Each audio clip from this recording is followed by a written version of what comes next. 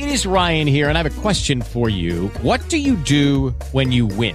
Like, are you a fist pumper, a woohooer, a hand clapper, a high fiver? I kind of like the high five, but if you want to hone in on those winning moves, check out Chumba Casino. At ChumbaCasino.com, choose from hundreds of social casino-style games for your chance to redeem serious cash prizes. There are new game releases weekly, plus free daily bonuses. So don't wait. Start having the most fun ever at ChumbaCasino.com. No purchase necessary. VGW. Void were prohibited by law. See terms and conditions. 18+. Hi, you're listening to the Expressing Motherhood podcast. My name is Lindsay Cavett.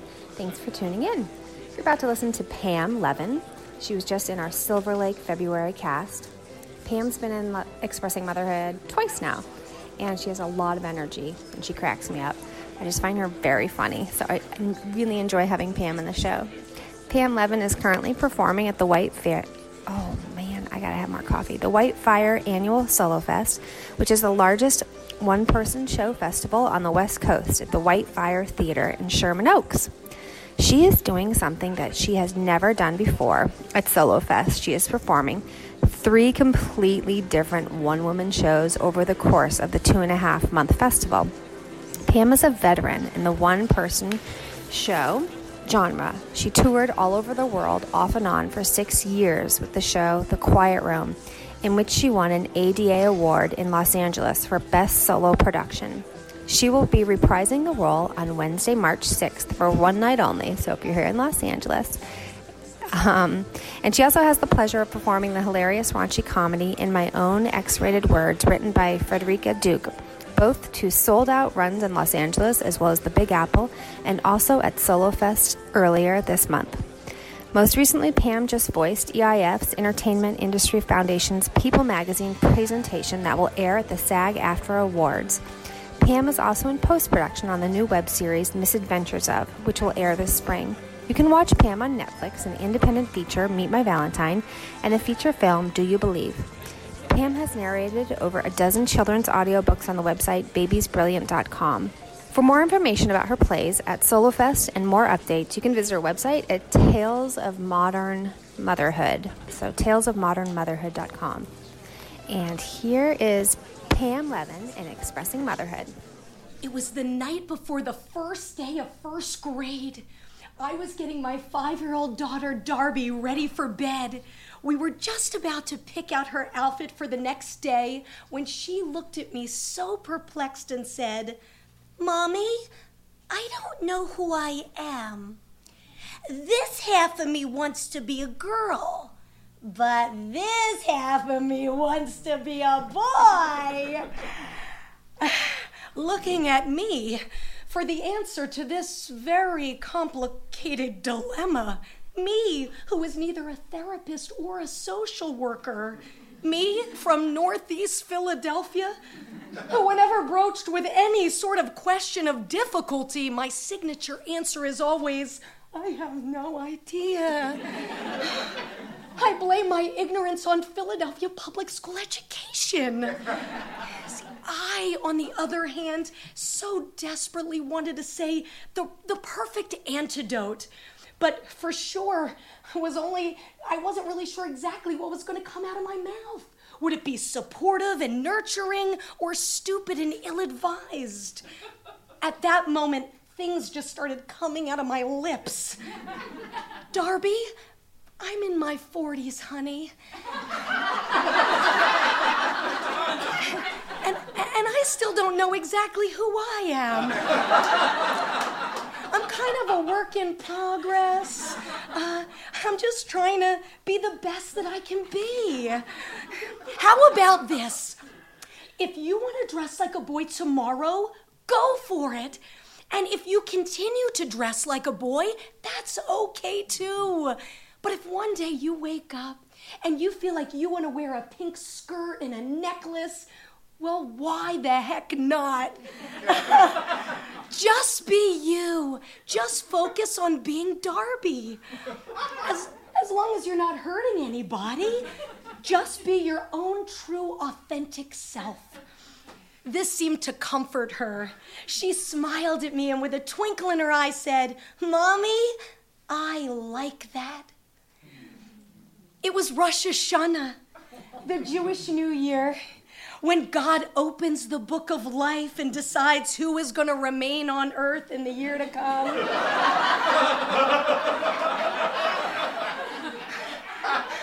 I clearly wasn't thinking. I knew that our family had to get dressed up for services, and I had taken out a dress for Darby to wear to synagogue. She sees this thing on a hanger and says, "I do not want to wear a dress. I will not do it." Okay, honey, I don't want you to wear anything that makes you feel uncomfortable. She pulls out a pair of onesie pajamas. Okay, you are not going to wear onesies to synagogue. This is being unreasonable. Then I am not going. Babe, you don't have a vote here. I want to wear a suit. Well, here's the thing, Darby. We have to be in services in a half an hour. There's no possible way that I can muster up in a blink of an eye a suit. But thinking on my feet, I say, but during the week we could go to Macy's and pick out something special that you could wear for Yom Kippur. Her face lit up. On Wednesday, we ventured out to Macy's. We took several choices into the dressing room. She grabbed her favorites, and she asked me to help her with her tie. It was a snap-on. She actually looked so friggin' cute. As I shot photos of her in the dressing room, Darby reeked of confidence. My little sweetheart, sporting a super cool mohawk.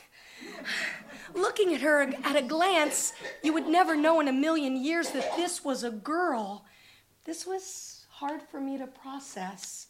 Yet watching her pose in the mirror and seeing this fresh new person, so happy, so comfortable with this new look, this awesome outfit, this different identity.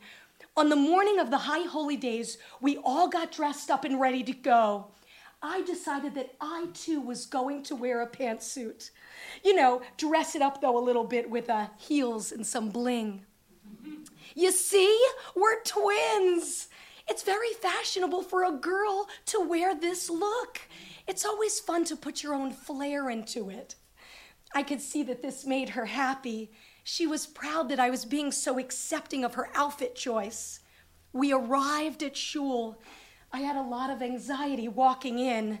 This was the first time we were letting Darby express herself so fully and honestly. However, Darby was feeling like $1,000,000, strutting into the temple with her head held high. She was making a statement wearing this new ensemble, even though none of us knew exactly what the statement meant. I mean, is she just a tomboy? That was hugely popular when I was a kid. Hell, my mom said that I would never carry dolls. I always would carry a green football.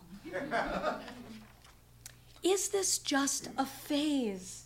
Was Darby just exploring this possibility, or was she ready to shed her female skin? I took a deep breath, and we walked inside the synagogue. I made sure that we were a few minutes late, so while everyone was standing and singing a prayer, the four of us would sneak into our seats undetected. Well, so I hoped. But crap! I immediately lock eyes with one of Bella, my older daughter's teachers.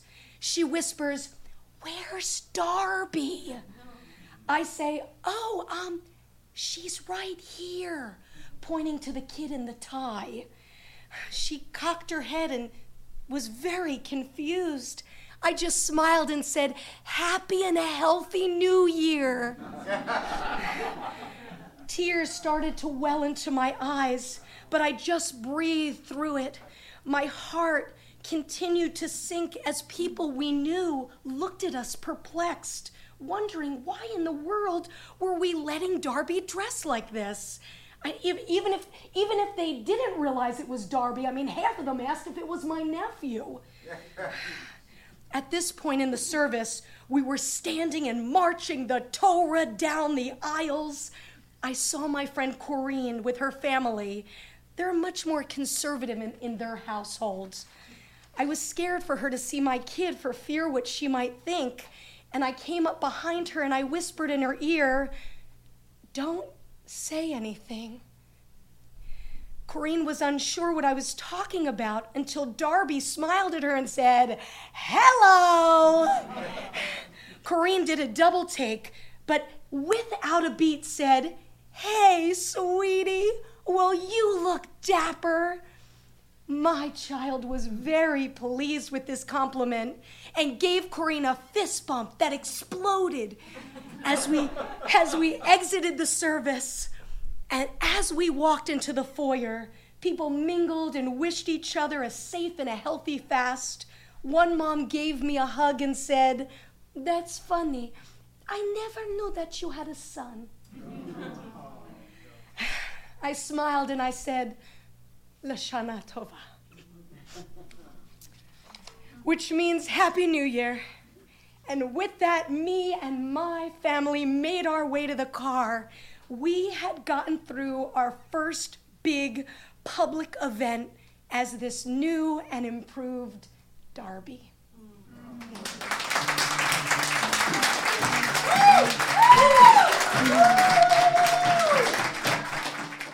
Lucky Land Casino, asking people, what's the weirdest place you've gotten lucky? Lucky? In line at the deli, I guess? Aha, in my dentist's office.